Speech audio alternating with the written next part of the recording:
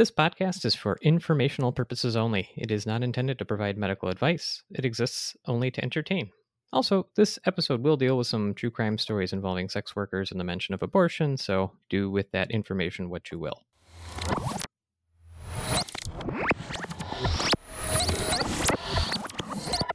In 1891, in upstate New York, a man walks into a chemical supply storefront in Saratoga, New York. Hello there. Good afternoon. Welcome to Al's Chemical Supply Depot. Our methods are more than basic. How can I help you? Yes, well, I'm in the market for some soap. Well, we don't have soap, but we got a lot of basic chemicals. You could probably use them to make your own. Oh, well, sure, I'll take some of those. Some of what? Which chemicals? Soap chemicals? Hey, man, do you care to name a few? Lavender? Oh, man, that's a scent. Never mind the soap. I'll just get that elsewhere. Do you happen to have any chloroform? Sure do. How much do you need? A few bottles, I guess. All right. I imagine you'll like to see my credentials, of course.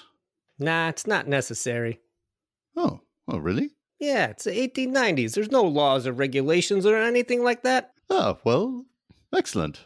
Will that be all? Oh, while I'm here, do you know where I can buy some rags? How big do you need? I mean, like about face size rags? I'd go to the general store down the road. Excellent. Okay. I'm running low on arsenic. Do you have some of that? Sure do. Elemental or... Well, whatever's easiest to ingest. What? Oh, nothing. I mean, you know what? Never mind the arsenic.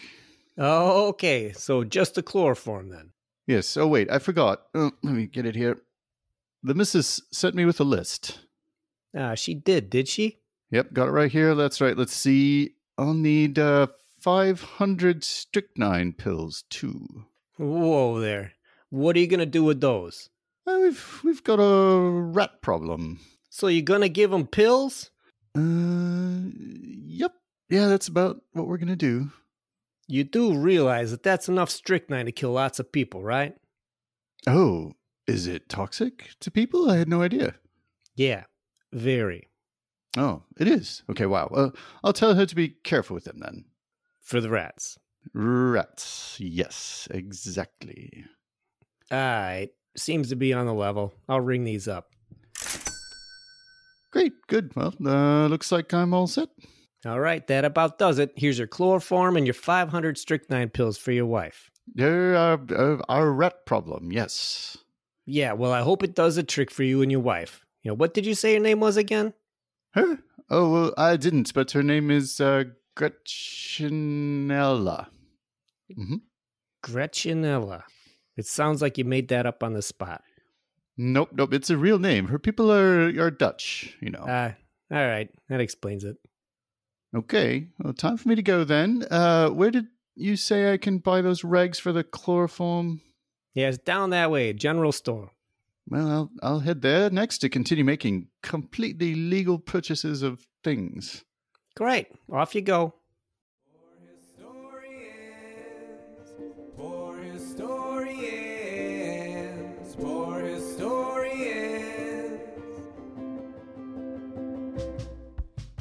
Cases through our history. It's just Max and there and Mike and me. You gotta listen, you don't have to read. Poor historians, poor historians, poor historians.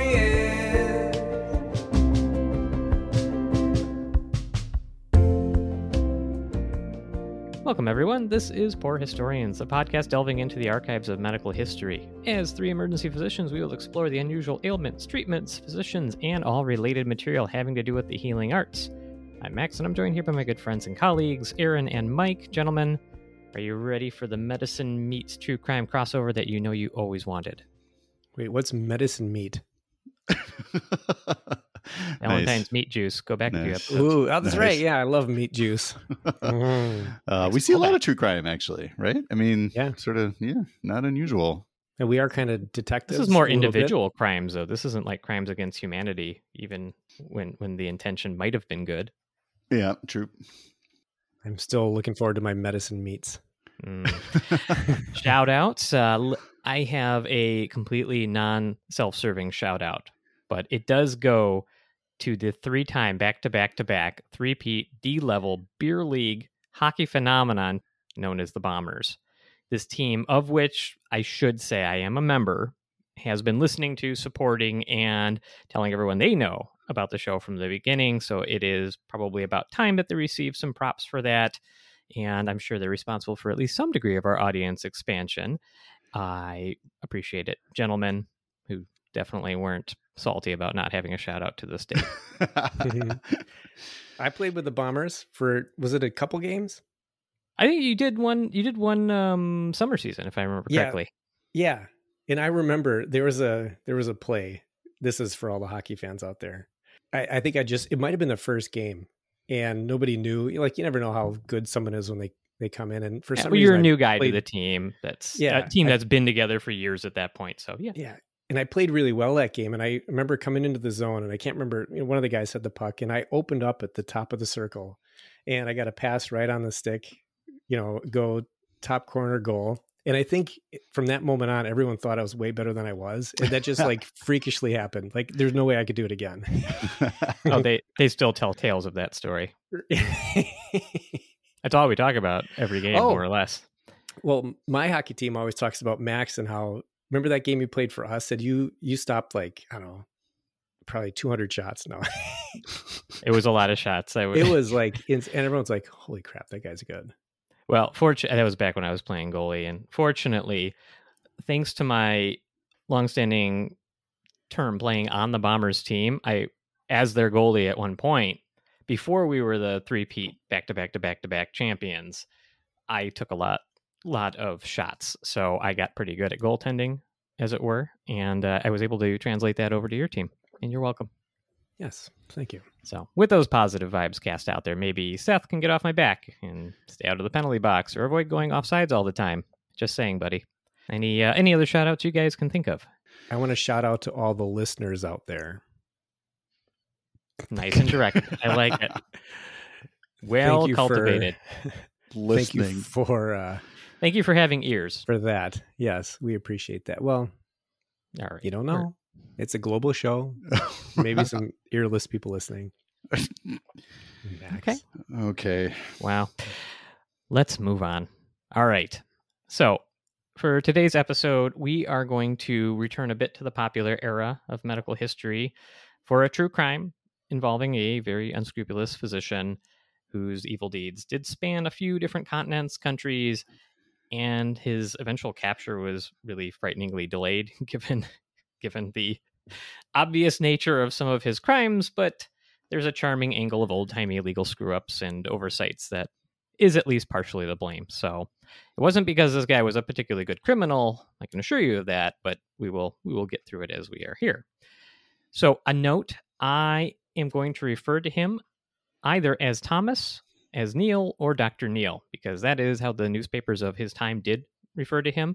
His full name is actually Dr. Thomas Neil Cream, and considering this story will veer into the world of murder and sex work, there's no way I'm going to repeat Dr. Cream over and over again. I can literally see Mike's gears turning right now. Can't wait. I wonder why the papers did that. Muting you. Is that like a convention? They're like, there's no way we can put Dr. Cream on I think we need to not. Oh, you know what? We should reach out to Grey's Anatomy and see if they could write in a new character and call him Dr. Creamy. There's Dreamy, right? Dr. Dreamy? Is it Dreamy, or isn't there a McFlurry? Dr. McDreamy and McDreamy. McDreamy. And Creamy. Somehow that was surprisingly more G-rated than I thought it was going to be. Yeah. Well, I'm well done. Doing my best. Yeah. My thought is like, if you could make some jokes that are out of the gutter, it means you might actually have some like comedic skill. Okay. If you just say penis and poop and vagina, other words that I have to yeah bleep out later. Yeah, that's fair. Yeah. All right. So we're going to talk about Dr. Neil, as it were. Creamy. Thomas Neil Cream, I'll refer to him fully here at the beginning, was born on May 27th, 1850 in Glasgow, Scotland. And 4 years later, his father, William Cream, I suppose, took a job as a manager of a shipbuilding and lumber firm outside of Quebec City in Canada. So going across the pond there. Thomas, or Dr. Neil as it will be, was not so good at his father's trade, however. And so, though he does apprentice for several years during those type of years in your formative life, he doesn't really amount to much of a lumber person or shipbuilder. So what else do you do in 1872? You got nothing else? Go to medical school. Did his brother Richard Cream take over the wood business? So you're saying that he wasn't good at laying wood, Dr. Cream? I expect that from Mike and not from Aaron. It was really good, though. Reasonable. All right. Sorry. To reset. Oh, boy. What else can a young man do? As I said, he went to medical school. So he goes to McGill University in Montreal. He is there on a full hockey scholarship. He What? excels in French poetry. No, These are seriously? both lies. That Those is... two. Oh, That was was ice hockey even a thing in the 1800s?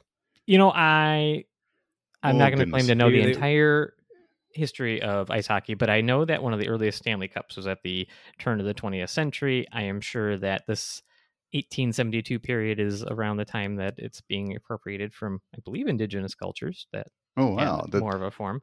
That's not the focus of this podcast to know hockey history, but I am Well, it says embarrassed that I that- don't know more about it. First recorded public hockey game was actually in Montreal's Victoria Skating Rink in 1875 between two teams of McGill University students. No way. That's So, what Google says. Did I fail It's not- correctly into an almost true joke? Yeah. Yes. It's Yes. funny. Yeah, because Yeah.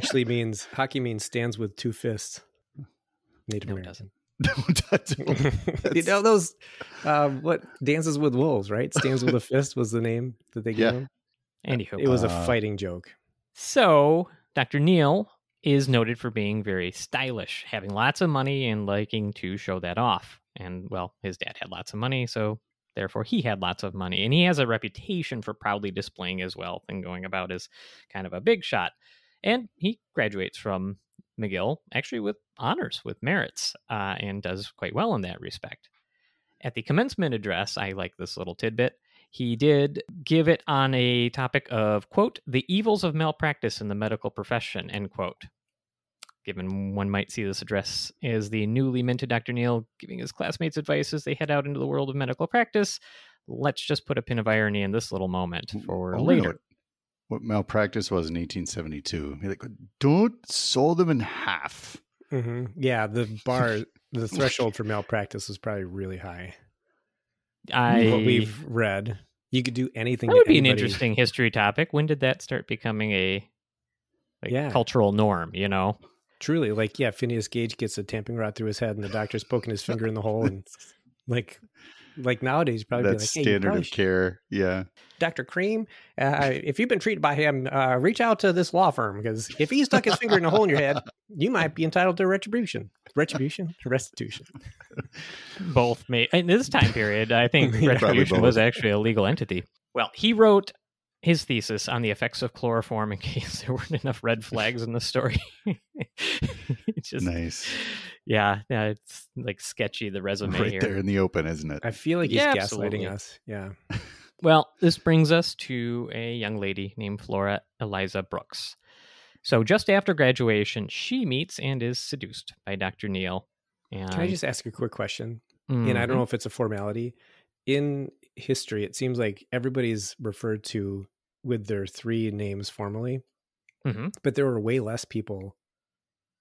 on There were Earth actually then. way fewer people. Well, there are way fewer people. Thank you, I- Max. I can't unhear it. Thank you. Yeah, I mean, is it normal for this time? Because everybody's referred to as three names, and I just feel like there are far fewer people on the planet. But it Nice. most likely is just a formality rather than. I mean, I'm Like- guessing so. It's also, if you're writing about it, you tend to be more formal than speaking about it. So it might be why it seems that way. I guess Okay, as you're yeah. looking back. Mhm. What it really means is all three of us need third names. Well, I Fair. have three names. I just don't refer to myself with the three. But now I guess you could have a unique hashtag, so you don't really need three names. You could just have like, ED Doc 69. Like, you know that's me. I would assume it was. Oh, So, yes. Flora, her father happens to own a fancy hotel in Waterloo, Quebec. And as Flora is courting, or being courted by, I should say, Dr. Neal, she becomes pregnant. And Dr. Neal ends up performing an abortion. So there are definitely two things to note here. One is that I never said Flora and Neal were married at this point, right? Not a big deal to me, or really in the modern age, but it's certainly different culturally back then in the mid to late 18th century. And the second point is that abortion was illegal in Canada at the time and somehow still happened, which seems strange, right? Anywho, she becomes ill following the procedure. So does the procedure. She becomes, it sounds like, almost deathly ill at that point. I don't know whether it was infection, blood loss, or what happened there. But her father was not happy, to say the least. He goes to confront Dr. Neal with a firearm. And as a result, Dr. Neal feels a little bit compelled to marry Flora, and he does so. And it's not really clear if it's right there on the spot or it was like the next day, but it happened very soon after the gun was put in his face. Yeah. Isn't this the phrase shotgun wedding? Isn't that what it means? This is probably a pistol wedding. This is probably a musket.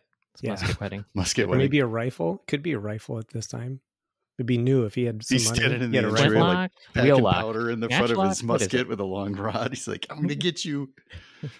Got one shot. You're going to marry Flora, and if you don't marry Flora, you're going to marry Fauna. Wow. That's a good line off the top. Mhm. Yeah, you know what? Off the cuff, I can give you that one. Yeah. But is Made me laugh. this is upstate New York, so that they didn't sound like. No, this is No, this is in it's Montreal. Quebec. Oh boy. We There's have probably a Norte. lot of ho-ho-hos. Oh, absolutely. Like they're greeting. So apparently after the wedding, Dr. Neal decided, you know what, I need a little bit of me space. I'm going to go check out London, England. And he does so. He goes to London, England to continue his medical studies. And, his wife and her family never saw him again. Go figure. Just Though- ghost him. Mm-hmm. Yep. Before it was cool. So even though Flora recovered from the post-procedural illness, basically she developed either bronchitis or tuberculosis the following year in 1877 and ultimately died from that. It's not really clear what the condition was. But while that part of the story, I don't know, may not be unusual for the time given how easy it was to be a scumbag that had money and you could just pop off to another part of the world, it should be noted that Thomas, who certainly was an obviously devoted absentee husband with a medical degree and pharmaceutical knowledge, was apparently prescribing or sending her some medication to help with the cough and told her not to take anything else. Now, eventually, her doctor becomes suspicious of this fact, and that Dr. Neal may have been possibly, almost definitely, I would say, involved here. Yeah, but never followed through with his hunch, and so her personal physician later said, "You know what? I think it was probably foul play, but he never was able to do anything about it in the meantime, or just never did anything about it." So, Dr. Neal goes on while he's over in London, England, to complete training with the Royal Colleges of Physicians and Surgeons in Edinburgh in 1878, and then he returns to London, Ontario, just to be even more confusing when you're reading like 3 different articles about this as to where in the world he is. So we return to Canada at this point, and he starts his career as a physician in private practice back in London, Canada. Wait, where's Ontario compared to? Is that the same province? Sorry, Canadians. I apologize to all Canadians. Wait, did you just ask if Ontario was the same province as Quebec? If London is the same. Yeah. Yes, I did. Yes. Don't hate me. Please reply to Aaron with your complaints. No, so definitely a different province. The one north and east of Detroit, Michigan. Here we go. Oh yeah, see there at least Where Ontario never mind. is. It's also the one that's closest to me, so you'd think I would know. Mhm. My favorite's Saskatchewan. Yes, I think it's Saskatchewan. from Strange Brew. Oh, definitely. Yeah. Well, also it's got the most memorable capital, What's the capital? Regina. I'm not even kidding. No, you're not. I'm sorry, Canada. All right. Well, we're back in London, Canada. And that's London, Ontario. And so Dr. Neal's off in doing his medical practice thing. And it's off to a rousing start because considering he managed to gather patients to his office, despite the fact that very early in this career, he is charged with pleading guilty to practicing without a license under Ontario's Medical Act. He is not stopped at any point, and he's able to continue doing Is his this around the thing. time you could just like write your own license and say, yeah, okay. Like I did in the back room. Yeah, it's the one that's hanging on your wall with the crayon. No, Mhm. the one they Signature? printed up that said that I'm the premier diagnostician. Yeah. Oh, that was Yeah, that that's was a nice signed by Signed. the It's governor, even yeah. signed. Yeah. The governor and the mayor. For the listener, Mike gave himself an award that he printed out and put in the office at work that Mhm. on a cursory glance could almost look legitimate. Yeah. And that's then you weird. look at it more, you look who received it, and you're going, wait a second. No, wait. He was so mad. He read that. He's like, how did you get that? Why did the governor sign it? I was like, I printed it off my computer. Nice. It's still up in the Uh, office. I know, it's pretty amazing. So 1 year into said practice, in 1879, one of his patients named Catherine Hutchinson Gardner was found dead in the privy behind his office. A bottle of chloroform with a chloroform-soaked rag was found with her. I do think crimes were much easier to commit in the age before fingerprints were used in criminal justice, but this seems He just, really like he's not trying. just left Not the at bottle all. with the rag. Like he wants next somebody the to body. find. Yeah. Oh It's, my god. I mean, aside from the human tragedy, it's almost comedically Keystone Cop type Yeah. crime. Yeah, comedy, well, it's right? funny because I read a report on this too, and he was apparently walking around the crime scene. He's like, I lost a bottle of chloroform. Has anyone seen it? Oh, I there it demand, is. Yeah. I want You know, Law and you- Order You 1888. joke, but the way That's this what I story want. goes, that's not far-fetched.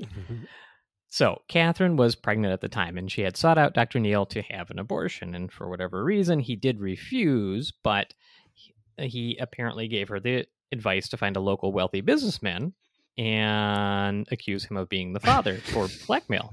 Because, I mean, if you're looking for solutions to difficult life problems, never cast that one out before you really give it some thought. Great discharge instructions. Yeah. Like So the authorities are involved here, and Dr. Neal claims that Catherine committed suicide because he would not perform the procedure. She was distraught over this, at least that's what he said. And it just so happened that he produced a letter from Catherine that she apparently wrote him saying, conveniently, that a local businessman was the father of her baby, and that helped support his story. The problem was her family immediately knew the letter was not her handwriting. It was obviously deemed a forgery.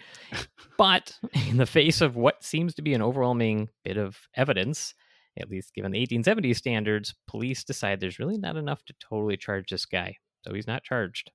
Yeah, that brings him down to Chicago. So he leaves Ontario because all these rumors and accusations of him being like a criminal doctor and maybe people are dying, or at least one person died under his care. Not good for business. And this So would have he been in goes the down. paper, right? Oh, that's probably why he's referred Probably. to as all these different names, because he probably had used them. He may have, but I'm not really sure why they later. The papers I was referring to are the papers in the UK. I don't know if it was like custom or whatnot, but they are the ones who just called him Dr. Neal. So he goes to the west side of Chicago. At that time, it was a notorious red light district. So in August of 1880, he is investigated for the death of Mary Ann Faulkner, who also died post-procedure. One article there was a couple different articles that I reviewed for this, but one of them had an account that Dr. Neal's procedural assistant, an African-American lady named Hattie Mack, all of a sudden moved out of her apartment, and right after that, the Faulkner, Mary Ann Faulkner's body is found in Hattie Mack's apartment. Hattie is arrested, tells police that Dr. Neal was performing abortions illegally, and the police were made aware of his practice pretty early on, but could not or did not put a stop to it. So Dr. Neal takes a stand, and he basically says that Hattie, the assistant, tried to perform the abortions on her own using his instruments. And the times being what they were, the jury sides with Dr. Neal, saying, hey, that seems plausible. He is the physician. He's a white guy. We're going to take his side over it. So he's acquitted at this point and not charged with the crime. Hopefully, yeah, but did they know about his Hattie wasn't. Canadian girlfriend? They did Probably not. There wasn't there wasn't the interwebs there. Nope. No. Geez. So later the same year, another patient referred to as Miss Stack died after taking a medication that was prescribed to her by Dr. Neal. Dr. Neal tries to blackmail a pharmacist who filled the prescription, apparently, writing that know what you did, or that the pharmacist had some sort of involvement with the lady who died. The pharmacist goes to the police and is like, hey, I have these letters. This guy is blackmailing me. But yet again, no action is taken. Not really clear on that one. And there was somebody who died. So they have a bunch of letters about a person who actually died. Exactly. Okay. Exactly. So move on to the next victim, Daniel Stott. He dies in his home on July 14th, 1881 from strychnine poisoning. And this was prescribed to him by Dr. Neal for his epilepsy. The death was initially noted to be, or ruled to be, natural causes, but Dr. Neal had wrote the coroner a letter blaming the pharmacist again for this patient's death, saying he misfilled the prescription or something along those lines, and he was trying to extort the pharmacist at that time as well. The pills for Daniel Stott were being purchased from Dr. Neal by Daniel Stott's wife, Julia Stott. She had become Dr. Neal's mistress at this time. Before the death, I'm assuming. Wait. Oh, Yes, God. so before the death, there is a relationship, and I'm supposing that Daniel probably did have epilepsy of some sort, and so Dr. Neal's like, you know what, I can prescribe medication to help with that, and here, why don't you go take it to him? Is this a known treatment for epilepsy at the time? That's I a don't good believe question in the strychnine- 1800s. No, Yeah. I didn't. Yeah, 'cause- It was used for other things, so a fair question, but I did not do the. Not know. It's a standard of care to give patients strychnine for epilepsy. I don't know. The Maybe answer they to would that. do like a half a tab, but he's like, just between you and me, there's some studies out of Europe. If you take 30 of these, you're going to be better. Probably the way he approached it. Well, either way, Dr. Neal, being the nice guy he is, he offers to help Julia Stott file a lawsuit against the druggist. And so he's sort of like extorting him two ways, which is an impressive and ambitious way to go about things, I would say. But they've already like said it's natural causes. Don't worry about it. He's like trying to get caught. He's And what's he got against his pharmacist too, man? Like he's just How dare you prescribe the medicine that I prescribed? for three different murders. He's going He after the misfilled same it. I only pharmacist. prescribed 20 strychnine tablets. You gave him too many. That's your fault as a pharmacist. Well, either way. So they exhumed Stott's body, and they find his intestines, quote, contained enough strychnine to kill him 3 times over, end quote. And I think it's probably a reasonable time to talk a little bit about strychnine, which is like one of those favorite go-to poisons that you might think of as a thing that it just sounds bad, right? It's just an evil-sounding word. So I guess off top of your guys' head, without looking at the notes, what do you remember about strychnine poisoning? Oh, off the Not top of a my head, lot. not a lot. We don't see No. it very often, No, if at it's- all, ever. unfortunately. Never seen it. It used to be pretty common in like pesticides and things like that, specifically directed towards rodents and birds. And one of my favorite new biological facts is that strychnine comes from the seeds of the beautifully named Strychnos nux vomica tree. Ew. Nice. That's You just vomit nuts vomica. or the nuts vomit? Don't eat the nuts. You can eat strychnine. You can inhale strychnine. You can absorb it through your eyes and mouth. It can get into the body a lot of different ways. And it did have, so this might get to your question, Mike. I kind of forgot this was here, but it did have use historically as a medication to strengthen muscle contractions, like heart and bowel stimulant is one way it was marketed, as well as a performance enhancing drug. There's another podcast I listened to that did a discussion of like one of the early 20th century marathons, and one of the competitors was sick and like taking strychnine supplements the whole time, and it was like 4 million degrees out. It was really funny. I wonder if that's really it's like- funny, awful episode, but it was strychnine was used as a performance enhancer, probably, I guess, from the muscle contract. I don't know. It's like training at altitude. Like if you train with terrible diarrhea, when you run the race, it's actually going to feel not that bad. Oh, you'll be lighter. You're going to learn to perform under awful and arduous circumstances. Yep, there's every reason to do it that way. So strychnine is actually a neurotoxin for the nerds in the audience. And, well, I guess for me, it activates acetylcholine receptors and muscles basically contract spastically. You don't have to say nerds in the audience. You could either say nerds or audience. They're going to be interchangeable. You're saying they're redundant. I understand. We embrace So it. strychnine activates acetylcholine Yes. receptors, so it causes your muscles to contract like spastically. So it sort of mimics tetanus in a way, which I guess going back to the epilepsy question, would definitely be one of the worst things I could think of to give. You're already it'd rigid. be Let's just terrible. make You're you already rigider. having Yeah. spastic contractions, so you give something that makes that worse. Plus, you're seizing up the body literally, so that you can't tell there are seizures going on. So I really hope it wasn't used in that case. Well, if you have a generalized seizure because it's coming from your brain, you're not aware. No, it's So fair. this Like this would light be- treats you'd be- like maybe this creates contractions. So if you do a small dose and create the contraction, you'll prevent the larger So contraction it's your like brain's going to make. two sine waves, like going Mhm. against each other, and they cancel out. Is what you're Mhm. saying?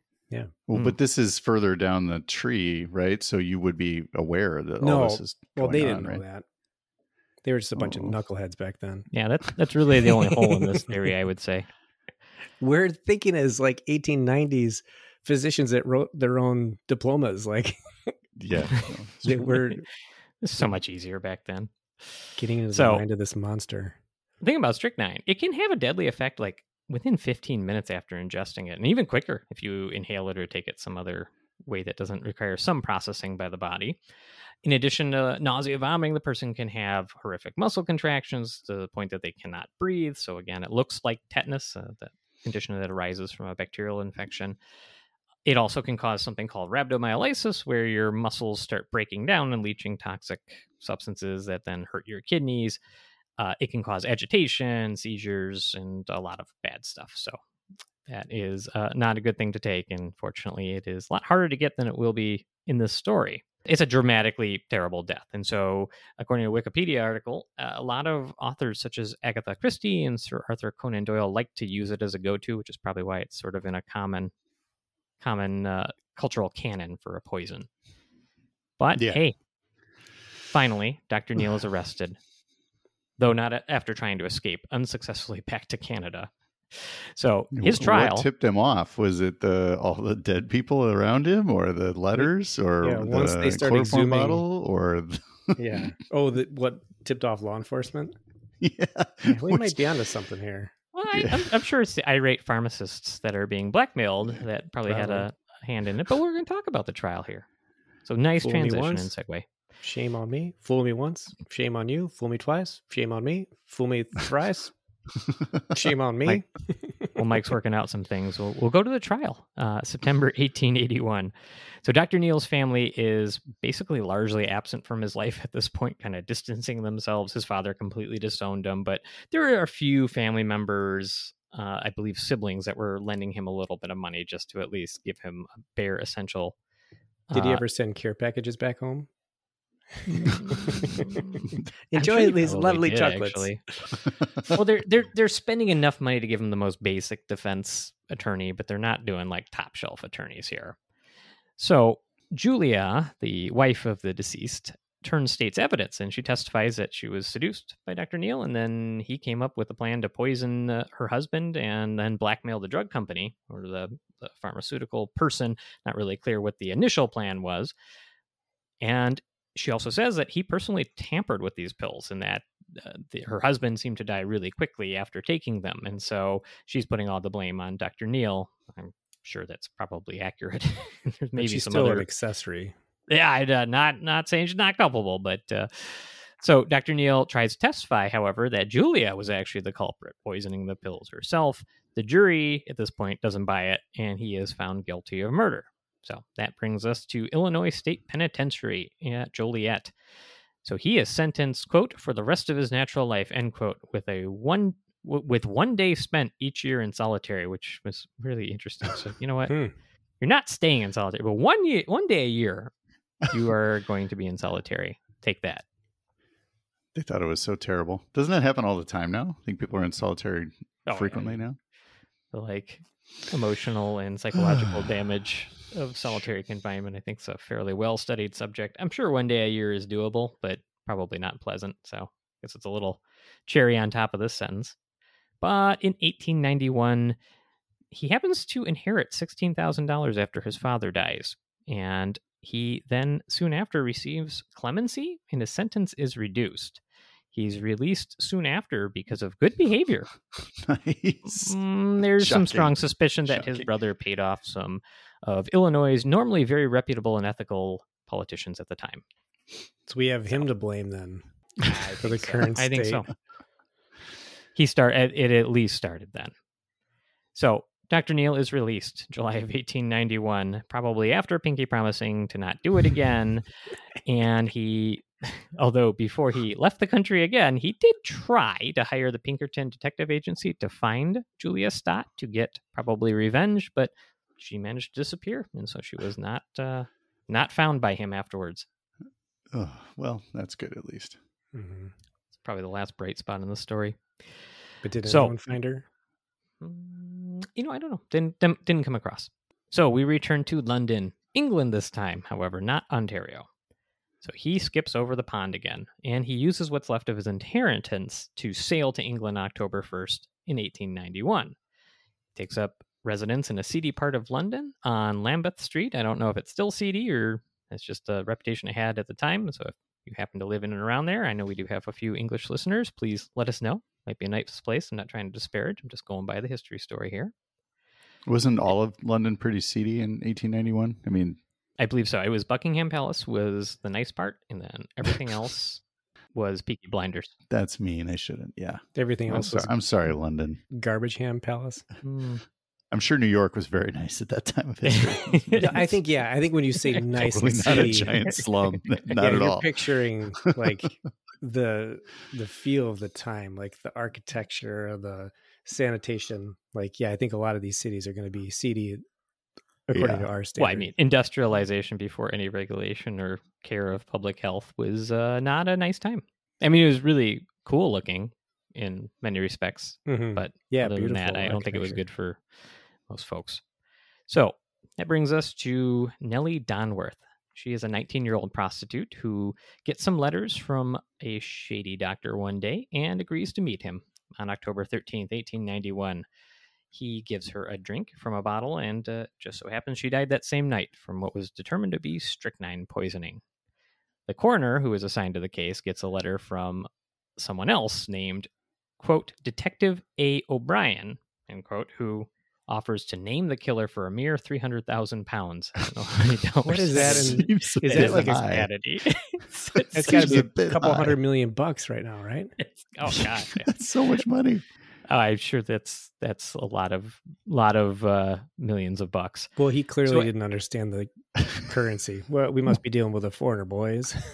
Well, this is like Dr. Evil level. I want, $1 million. just in reverse. It's the overshot. So at the same time, a bookstall owner in town, I believe a gentleman who owned many bookstalls, seemed like a prominent businessman named W.F.D. Smith, receives a bunch of letters accusing him of the murder and asking for money to buy silence about tipping off the press to who really did the murder. You murder doer. That moves us to the next person, Matilda Clover, who is a 27-year-old prostitute who dies a week after Nellie. So this happens 1 week after the last case I just mentioned. She had met with a shady doctor and was offered pills to take before going to bed. She dies of violent, painful spasms within a few hours, and the death was, however, assumed to be natural causes due to alcohol withdrawal. Put a pin in that little detail for later. Soon thereafter, there is a prominent physician in town named Dr. William Broadbent who receives a letter claiming there is evidence that he, the prominent doctor guy, killed Clover and demanding £25,000 for his silence. These amounts are just there's a lot of dead He people. didn't get the There's like a whole 300,000, so trail. you might as well try. We just, offer high, go lower. He's dialing it in. You got to give him a chance. Yeah, I'm just giving you a starting point, man. What's your offer? It sounds, I guess, for what it is. I don't know what the going rate for blackmail and murder and that sort of thing is in damaging reputation, but £25,000 even at that time probably is a reasonable price, depending. Right? It sounds more reasonable than 300,000. So that doctor goes to Scotland Yard and they set a trap to catch the person when they come to pick up the money, but nobody shows up. So they don't catch this person, this mysterious person who's doing all these things. Around that time, Dr. Neal takes a trip back to Canada and he stops by the strychnine store, as you do. Basically, he goes to this drug company in Saratoga, New York, and he buys 500 strychnine pills. It seems like a weird purchase to me, but I guess back then... Why did they even make it in pill form? It's a poison. It's not... Anyway. Oh, for the performance enhancement aspect, right? It might be for that. And plus, I don't know what the dose was on either of these, but I'm guessing that It's like the equivalent of creatine powder. You can go buy a big tub of it, the GNC for You get some gains, your muscles get all tight. It's like wearing those Yeah. electronic muscle stimulation belts. get swole with strychnine. You don't even have to lift a finger. You'll work harder than you ever believed you could. Your muscles will just keep growing. Use with caution. Could cause diarrhea, bloating, sudden cardiac death, muscle tetany.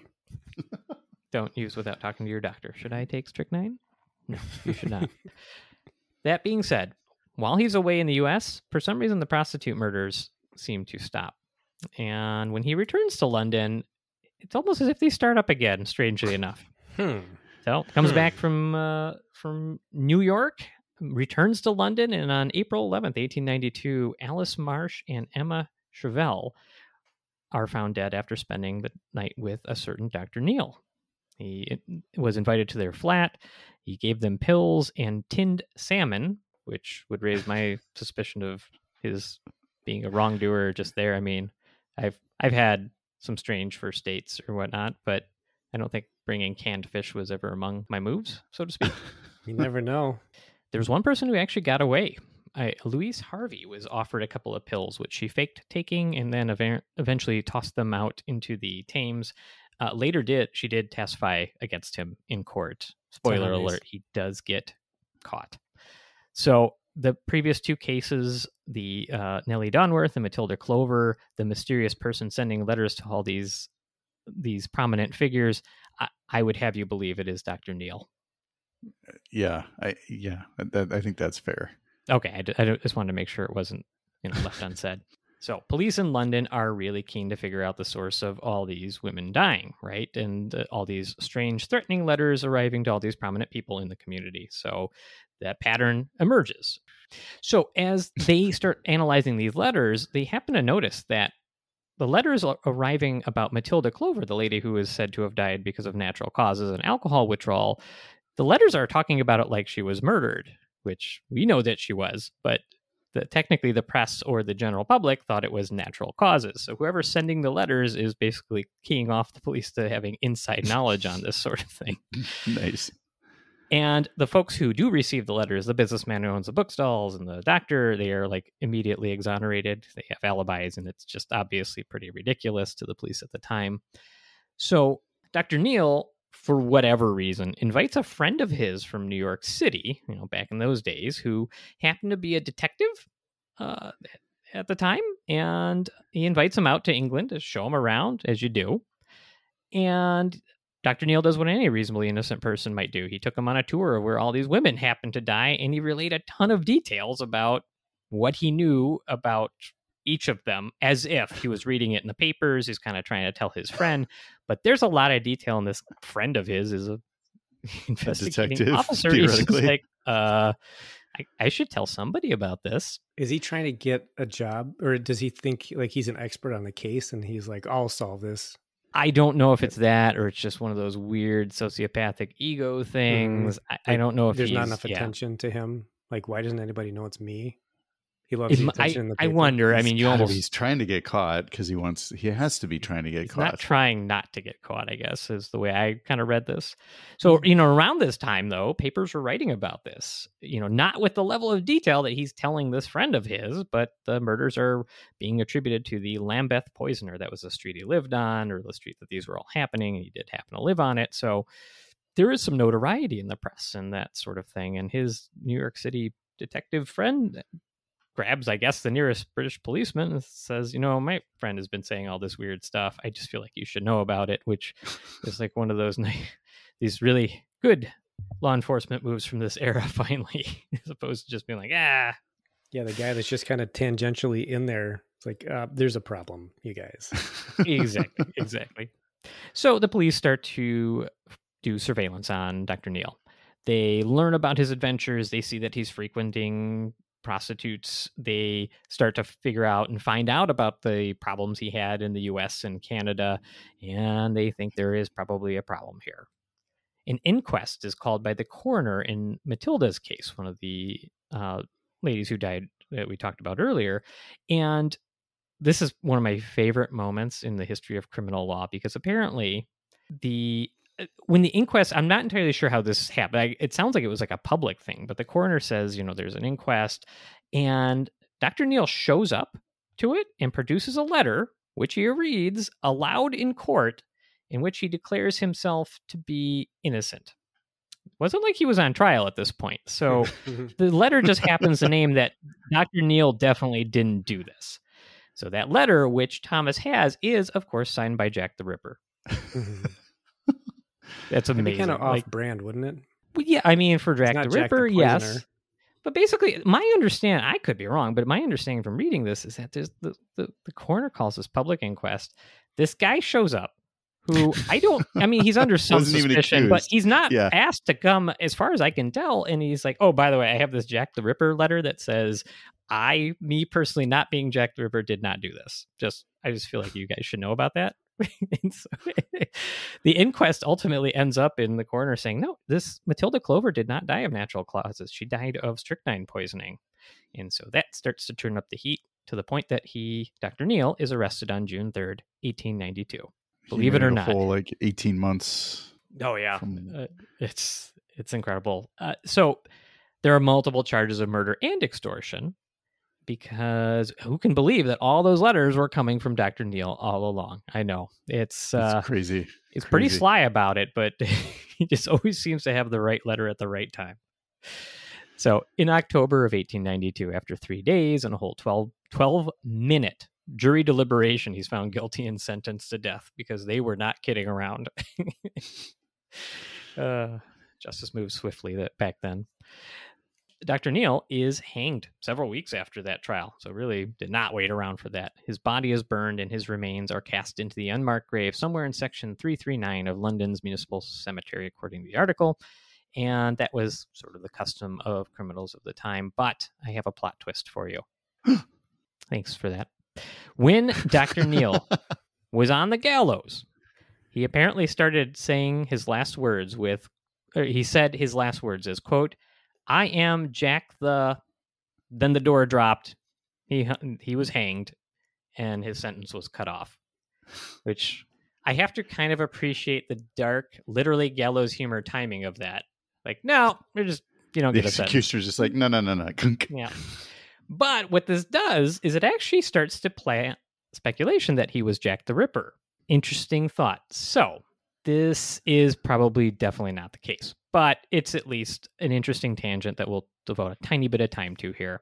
So while Jack the Ripper was doing Jack the Ripper things, it just so happens that Dr. Neal was in Joliet, Illinois, doing his prison thing. So probably makes it a little bit difficult for him to be Jack the Ripper. And he doesn't arrive in London until 3 years after the Ripper killing stopped. So pretty doubtful that he was the killer. But believe it or not, there was some theories out there that the guards may have let him out in a clandestine fashion because of, quote, bribes and that sort of thing, and that he could have snuck off to London and done these murders, returned himself to Joliet prison for some reason to finish out the sentence and get off the less clandestine way to eventually go on and do murders later. So that whole theory is dumb, in my professional opinion. I kind of like it. I think we should go with it.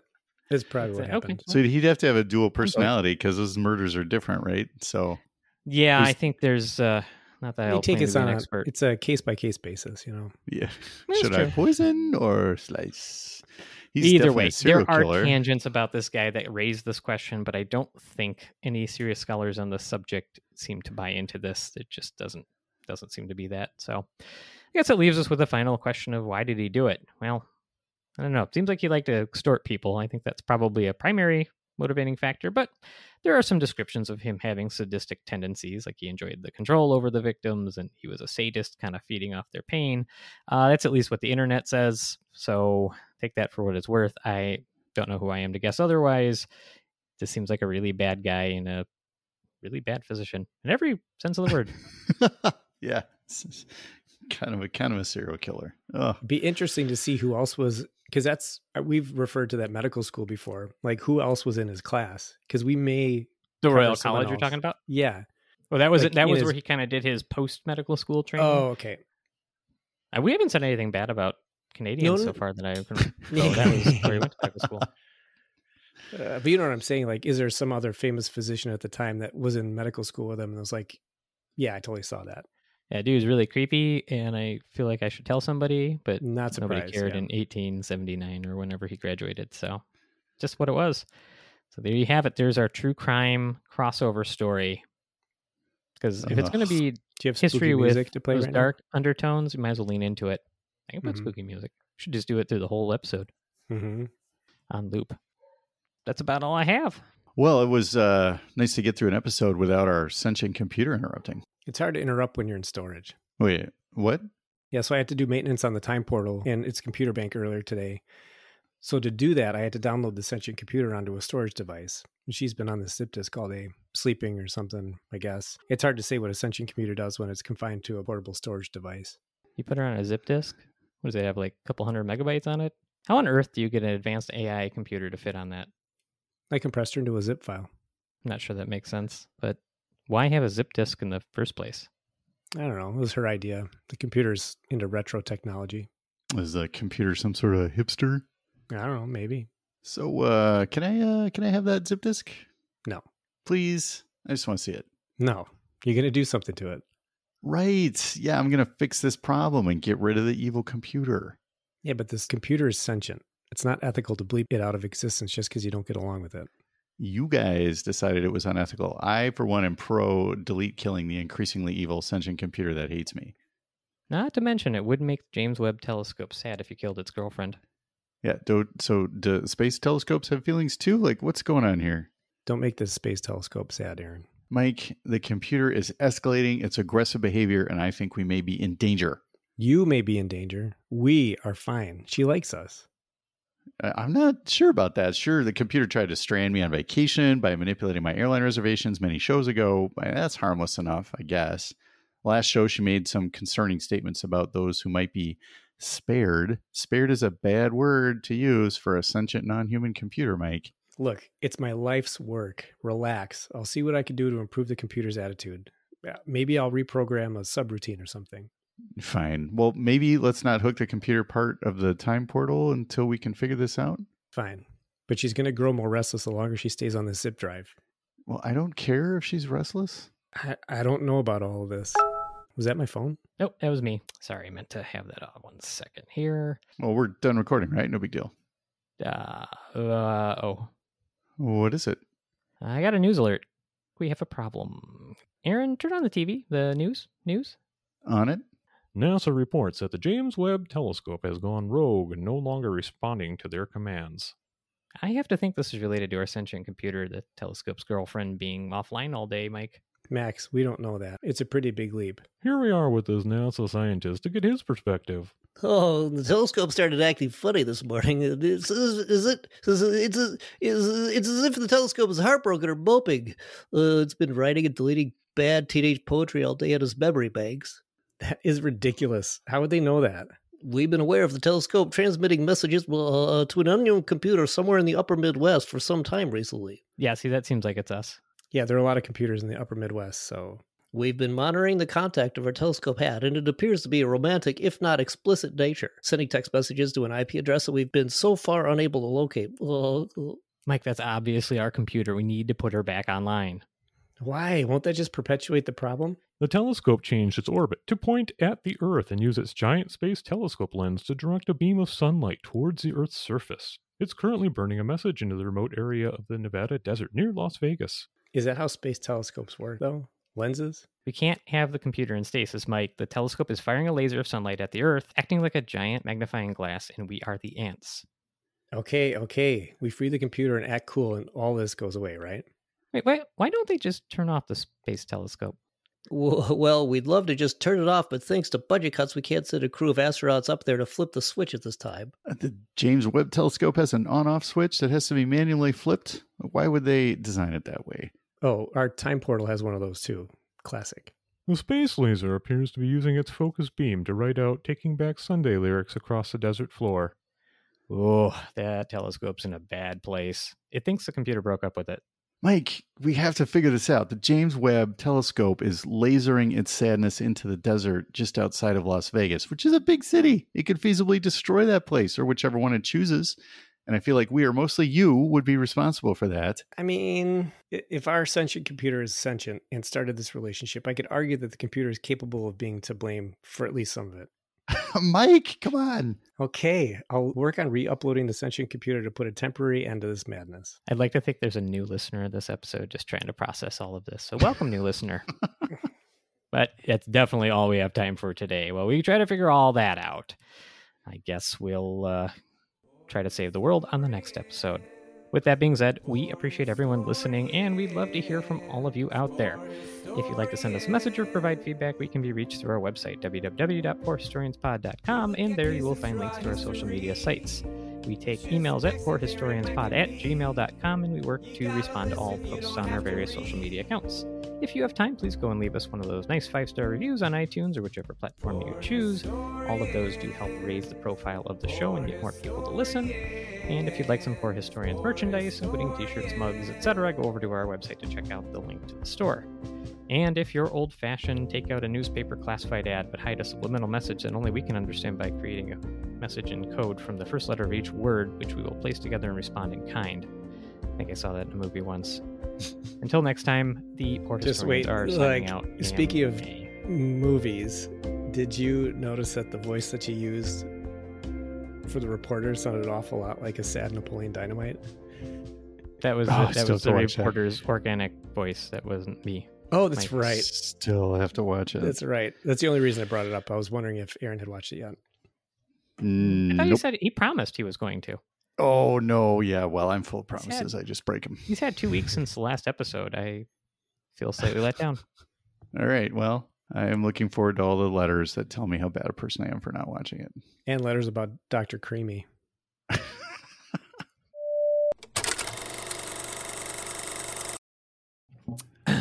We need a customer and a store guy. Upstate New York. I could try to be the store guy. One of the guys. Good afternoon. Welcome to customer AI's technically- Chemical Supply Depot. We're a rather more than basic. How can I help you?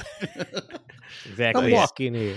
And I imagine since technically the subject of this story was born in Scotland, he may have a Scottish accent, but he Whatever. lived a lot of his life in Canada and the U.S. So I don't know. Oh, The customer? The nameless customer? Scots-Canadian. He's got a Scots-Canadian accent. Yeah. Dude, Nova Scotian. Yes, well, Yeah. I'm in that. Oh, gee. Oh, I cannot tell what accent I'm going to use for this one. Hello there. Yes, well, I'm in the market for some soap. Good afternoon. Welcome to AI's Chemical Supply Depot. We're acids are more than basic. How can I help? I'm think from we're New York, dialed in. can't you tell? Oh my God. Okay. Alrighty. Right. We'll see where this goes. I think that's exactly how it happened. Sorry, I lost it there. It was like No, it was all right. getting to be Borat or Arnold Schwarzenegger, and I was like, Yeah, I boy. started. Yeah.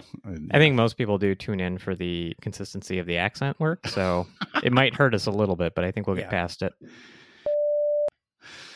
I'm actually overall quite impressed with how mature Mike was during Dr. Cream's story. Yeah, the only bad joke was mine. Maybe I'm actually the problem. We've all suspected. Maybe that's why the computer's targeting you. That could be. That could be.